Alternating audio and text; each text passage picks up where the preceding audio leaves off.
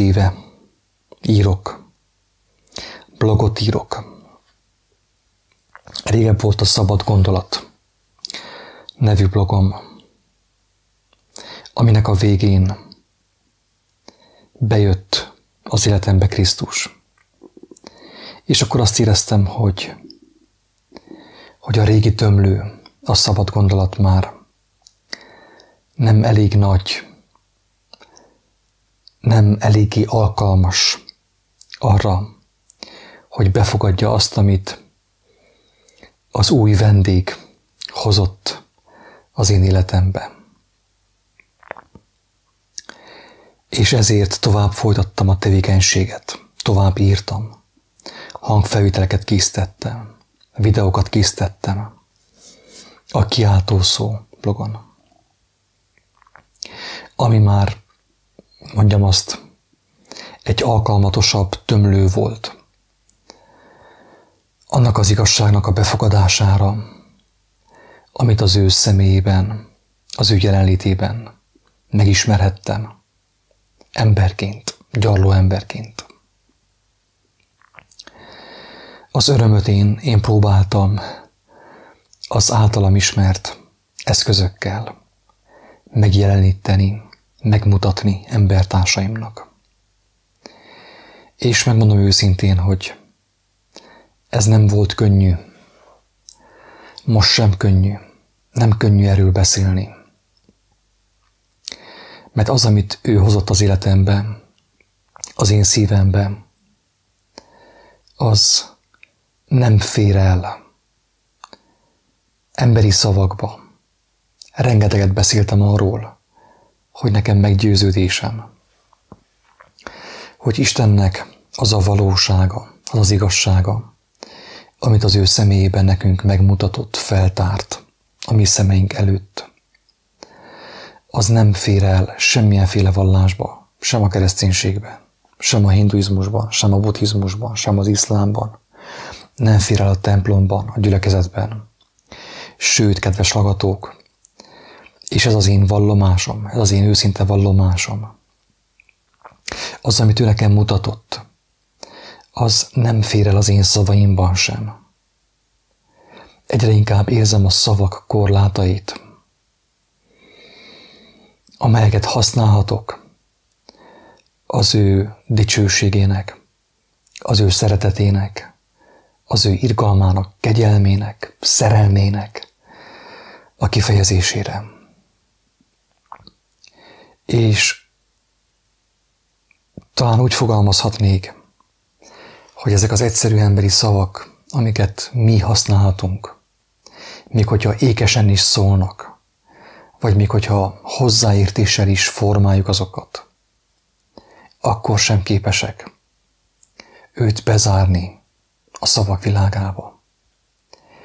És úgy gondolom, hogy talán bűn is bárkivel elhitetni azt, hogy gyarló emberi szavakkal meg tudjuk mutatni az ő dicsőségét. Nem igaz.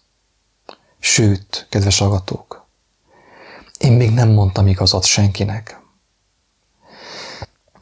Úgy Isten igazából én még nem tudtam igazat szólni senkinek. Igazat nem lehet szólni. Szavakkal nem lehet igazságot mondani. Az én igazságom, ami van bennem, a Krisztusból, az egy parányi, az semmi. Sokan azt gondolják, hogy vagyok valaki, de én nem vagyok senki. Mert én láttam a valakit, azt, akit láttam, nem a fizikai szemeimmel, nem a fizikai füleimmel, de mégis valóságosabb volt, mint bármi, amit korábban tapasztaltam és láttam. És tudom, hogy az én szavaim nem tudják azt semmiféleképpen megmutatni. Ezért senkivel nem akarom elhitetni, hogyha hallgatja az én hanganyagaimat, videóimat, a mi videóinkat, meg tudja ismerni őt. Nem. Sőt, elértem arra pontra, hogy nem tudom, mit tehetnék. Isten irgalmas, tudom. És segíteni fog, hogy meglássam, hogy mi a következő lépés, amit tehetek annak érdekében, hogy az ő igaz szerelmét kifejezhessem, meg megmutathassam szenvedő, tévelygő, sötétségben éhező és szomjazó embertársaimnak. Azt mondja az írás, azt mondja János evangéliuma, hogy az ige testé lett Jézus személyében. Hiszem, hogy ez így volt. Nincs semmi kétségem. Keresztény nem vagyok. Nem tartozom semmilyen valláshoz.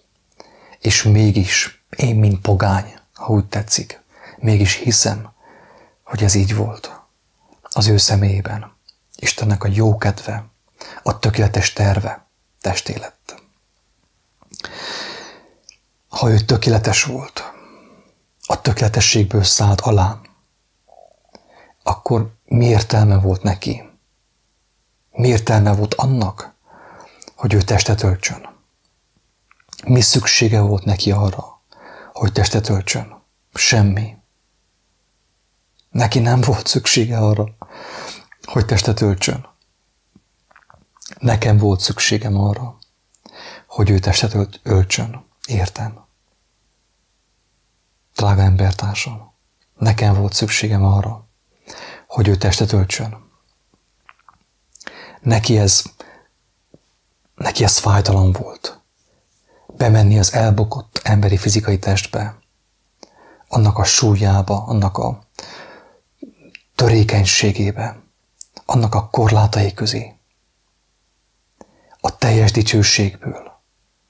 Neki erre nem volt szüksége, hiszi a tökéletességben volt, a teljességben, korlátlanságban, ahogy tetszik, a végtelenségben, a mindenható Istennek a teljes dicsőségében. Neki nem volt szüksége emberi testre. Nekem volt szükségem arra. Nekem tévelygő, gyarló, buta, tudatlan, hazug és bűnös embernek volt szükségem arra, hogy ő testet öltsön, és testi módon kommunikáljon velem, emberi szavakkal, amelyeket később leírtak az ő barátai, az ő utitársai. János, Péter, Lukács, Márk, az apostolok, Jakab és társai. Nekem volt szükségem, nem neki. De azok a szavak, kedves hallgatók, azok minden egyes szó igaz és szent. De mondok valamit. Azok a szavak nem tartalmazzák az igazságot. Azok a szavak is csak erőtlen emberi szavak, amelyek arra alkalmasak, hogy egy olyan gyarló embernek a tekintetét és figyelmét, mint én is, amilyen vagyok, ráirányítsák arra az igazságra, ami él, aki él, és megelevenít, képes arra, hogy egy olyan tévelygőt és éhező embert, mint én, amilyen voltam, igazságra éhező embert, megelevenítsen. Talán veled is meg tudja tenni ezt, nem tudom. Tényleg nem tudom. Én senkit nem győzködhetek most már, kész vége. Leállt az a periódus. Senkit nem tudok meggyőzni. Akit ő személyesen nem győz meg, aki személyesen nem vágyik a meggyőződésre, az igazságra, azt én nem tudom meggyőzni. Teljesen biztos. Egy szó mint 100. Azt, amit én megismertem mostanig belőle, én próbáltam annak töredékét átadni, és még mindig próbálkozom, mint halljátok. Még mindig próbálkozom emberi szavakkal, hogy átadjam annak töredékét, amit megismertem ő általa. Ő belőle. De egyre inkább azt érzem, hogy a szavak semmit mondóak. A mai világban, a mai elsötétült, tévelygő, covidos, járványos, meg háborgó, meg tüntető, meg lázadozó világban már kevés az a szó, amit az ember szólhat, kimondhat az ajkaival. És én nem tudom, kedves barátaim, hogy mit tehetnék még. Annak érdekében, hogy azt a szerelmet, Istennek azt a féltő szeretetét beletükrözzem ebbe a sötét világba. Úgy gondolom, hogy az én gyarló emberi szavaim már nem alkalmasak. Bárhogy is formálnám őket, bárhogy is táncoltatnám a szavakat, akár rímekben, akár dallamokban, nem tudnám kifejezni azt, amit az ő kegyelméből megláthattam. Nem tudom, mi a következő lépés, de azt érzem, hogy emberi szavakba, emberi indulatokba, emberi kommunikációba nem lehet már belegyömöszölni azt, ami ő, azt, aki ő, és azt, amire az emberiségnek, az éhező és szomjazó emberiségnek, a hazugságoktól, és a bűnöktől, és a tudatlanságtól, és az istentelenségtől éhező és szomjazó embereknek szükségük van. Nem tudok mást mondani, mint a vámszedő a templomban, hogy Isten irgalmazzon nekem, bűnös embernek, gyarló embernek, hogy megláthassam, mit tehetnék. Mit tehetnék le még az életemből, és mit vehetnék fel az ő életéből. Annak érdekében, hogy az embertársaim többet megláthassanak abból, ami ő, és aki ő. Abból az életből, amelyre elhívő bennünket. Amiről azt mondja az írás, hogy még sejtésünk sincs jóformán. Mert az embernek a képzelete még nem is sejtheti, hogy mi az, amit az Úristen eltervezett. A teremtés kezdete óta az ő gyermekei számára. Emberi szem nem látta, emberi fül nem hallotta, emberi szív föl nem foghatja mindazt, azt a szépet, azt a jót, azt a gyönyörűséget és azt a dicsőséget, amit az élet szerelmes szerzője előkészített az ő gyermekei számára. Ő és az ő barátai, ők letettek mindent. Én nem hiszem, hogy letettem volna mindent. Nem vagyok annyira jó. Az ő lelke nem él annyira bennem. Nem tudtam annyira befogadni. Ő bejött volna és bejönne bármelyik percben. De a gyarlóságom nem tudja annyira befogadni, hogy letegyek és veszni hagyjak mindent, mint ahogy Pál mondta. Veszni hagytam mindent, és értéktelen kacatnak ítéltem mindent, amit korábban értéknek ittem. Nem hiszem, hogy itt tartanék én még. Egy biztos, hogy teljes szívemből vágyok arra, hogy az ő kegyelme és az ő ereje tegyen engemet alkalmassá arra, hogy le tudjak mindent tenni. Még ezt a földi porhüvelyt is. De nem magamért. Hogy a kivagyomságomat mutogassam, vagy bizonyítsam bárkinek is. Hanem az ő dicsőségére. Mert csak ő az, aki örökkévaló. Csak az ő szava, az ő igazsága az, ami sosem múlik el.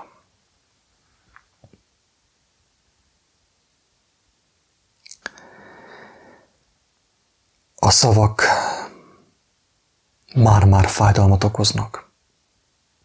Ma is, amiközben beszélgettünk Levikével, a torkom összeszorult, és éreztem, hogy már nem tudok beszélni. Kifogytam a szavakból. Már fáj a torkom. Tudom, hogy ez már torokból nem megy. De akkor hogyan tovább? Mi legyen tovább? Hogyan legyen tovább? Legyen úgy, ahogy tökéletes. Legyen meg a te akaratod. Mennyei Atyám. Mi mást mondhatnék? Mert hogyha az megvan, és hogyha engemet alkalmassá teszel arra, hogy én azt örömmel fogadjam, és örömmel továbbadjam, továbbítsam, akkor igen, eljött a mennyek országa erre a földre. És hiszem, hogy minél több emberrel történik ez meg, hogy teljes szívéből kívánja azt, hogy meglegyen az élet szerzőjének, a teremtőjének a tökéletes akarata az ő életében. Annál közelebb áll az emberiségnek azon parányi része, akik a keskeny útnak a végén meg fogják látni Isten örök és teljes dicsőségét. Az igazi életet, amelynek már nem része az, amit mi életnek hiszünk, a halál, és annak az előzménye a betegség, és annak az előzménye a hazugság, és annak az előzménye a birtoklási vágy.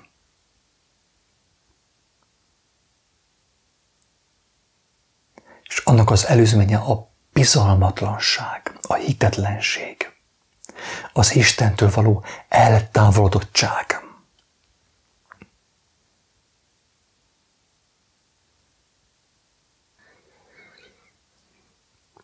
Mert hát mit is akarnék én birtokolni? Miért is akarnék én birtokolni bármit is? Amikor a szívembe van égetve Isten által, hogy ő mindent oda akar adni nekem, és neked, és mindenkinek, aki őt választja.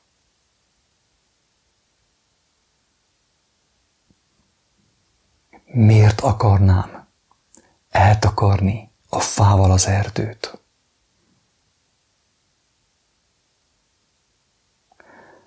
Miért akarnám a parányival, a picikével, a résszel, a mulandóval,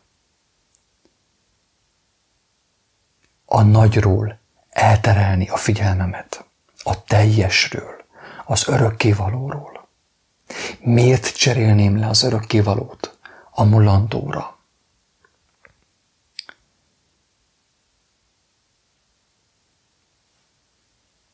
Ha tudom, ha meggyőződésem van afelől, hogy Isten tényleg mindent oda akar adni mindenkinek, és díjmentesen, ajándékban, egy feltétellel,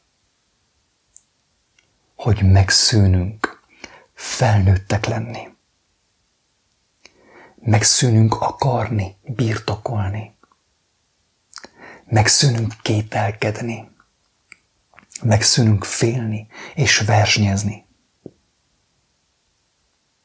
Avagy megszűnünk erős, kemény, bekérgesedett, felnőttnek lenni. És vágyunk arra, hogy gyermekek lehessünk, teljes bizalomban élő gyermekek, örökösök, akiknek ingyen és díjmentesen mindenhez hozzáférésük van, és meg sem fordul a fejükben, hogy bármit is birtokolni akarnának. Hisz miért akarnék én bármit birtokolni? Abból, ami már eleve az enyém. Hisz eleve az enyém, eleve Ádám és Éváé volt minden az édenkertben, a paradicsomban. Miért akartak ők birtokolni? Miért kezdtek ők bele a birtoklás szenvedélyébe? Miért akartak ők bármit is kisajátítani abból, ami már eleve értük volt teremtve, nekik volt teremtve? Kitől akarták azt elvenni, eltulajdonítani? Kitől akarod te? Kitől akarom én eltulajdonítani azt, amin van? Miért nem adok oda mindent? Miért nem tudok mindent egy szempillantás alatt elveszíteni és elengedni, mint ahogy Jézus mondta, hogy aki meg akarja tartani az életét, elveszíti azt, de aki elengedi az életét, az igazságért, miért? Az igazságért, a mennyek országáért, a tökéletességért. Ha elengedem a tökéletlenségemet, a mulandóságomat, a betegségre való hajlamomat, a hazugságra való hajlamomat, ha elengedem a részt az egészért, egészséges leszek. Miért nem engedek el mindent? Miért nem engedsz el mindent? Hogy mindenhez szabadon hozzáférhes, mint gyermek, mint örökös. Mi tart vissza abban, hogy mindent örömmel és jókedvvel engedjünk el, csapjunk el mindent? Mindent. Miért? Mert bízunk abban, hogy minden a miénk, még az is, amit el sem tudtunk képzelni mostanig. Korlátolt látásunkkal, korlátolt elménkkel. Én őszintén bízom abban, sőt fohászkodom azért, hogy tudjak elengedni mindent. Sőt, tudjam elengedni ezeket a szavakat is. Hogy a szavakon túlmutasson az az igazság, amit az Úristen, a szerelmes Isten, a Krisztus szava által belém lehelt. Erre vágyom. De szavakon túlmutasson az igazság. Hogy azáltal sokak számára az élet víze legyen. Látja az Úristen az én nyomorúságomat, az én gyötrödésemet, hogy bár megvan mindenem, amit földi értelemben kívánhatnék magamnak, sőt több van annál, de mégis azt érzem, hogy még többre van szükségem, még többre. És nem a romlandóból, hanem a romolhatatlanból. És szeretném teljes szívemből kívánni, hogy mindent, ami romlandó, el tudjak engedni, és fel tudjak áldozni az igazi életért. Még a szavakat is, az emberi szavakat, amelyeket most formálok, és amelyekkel most még puzzlezek, ugye, legózok. Mert hogy látjuk jól, hogy az emberi szavak is romlandók. A fogalmaink elveszítik értelmüket, és mindig újabb és még újabb fogalmakat kell kitaláljunk annak érdekében, hogy valamelyest megközelítsük Isten dicsőségét, és mégsem érünk oda hozzá. Nem érhetjük őt el a szavakkal. Többre van itt szükség. És azt a többet kívánom magam számára, és mindenki számára, aki hallott ezt a felvételt. Hogy legyen ennek a sötét világnak, ennek az egyre sötétülő világnak igazi világossága. Isten áldjon mindenkit. Sziasztok!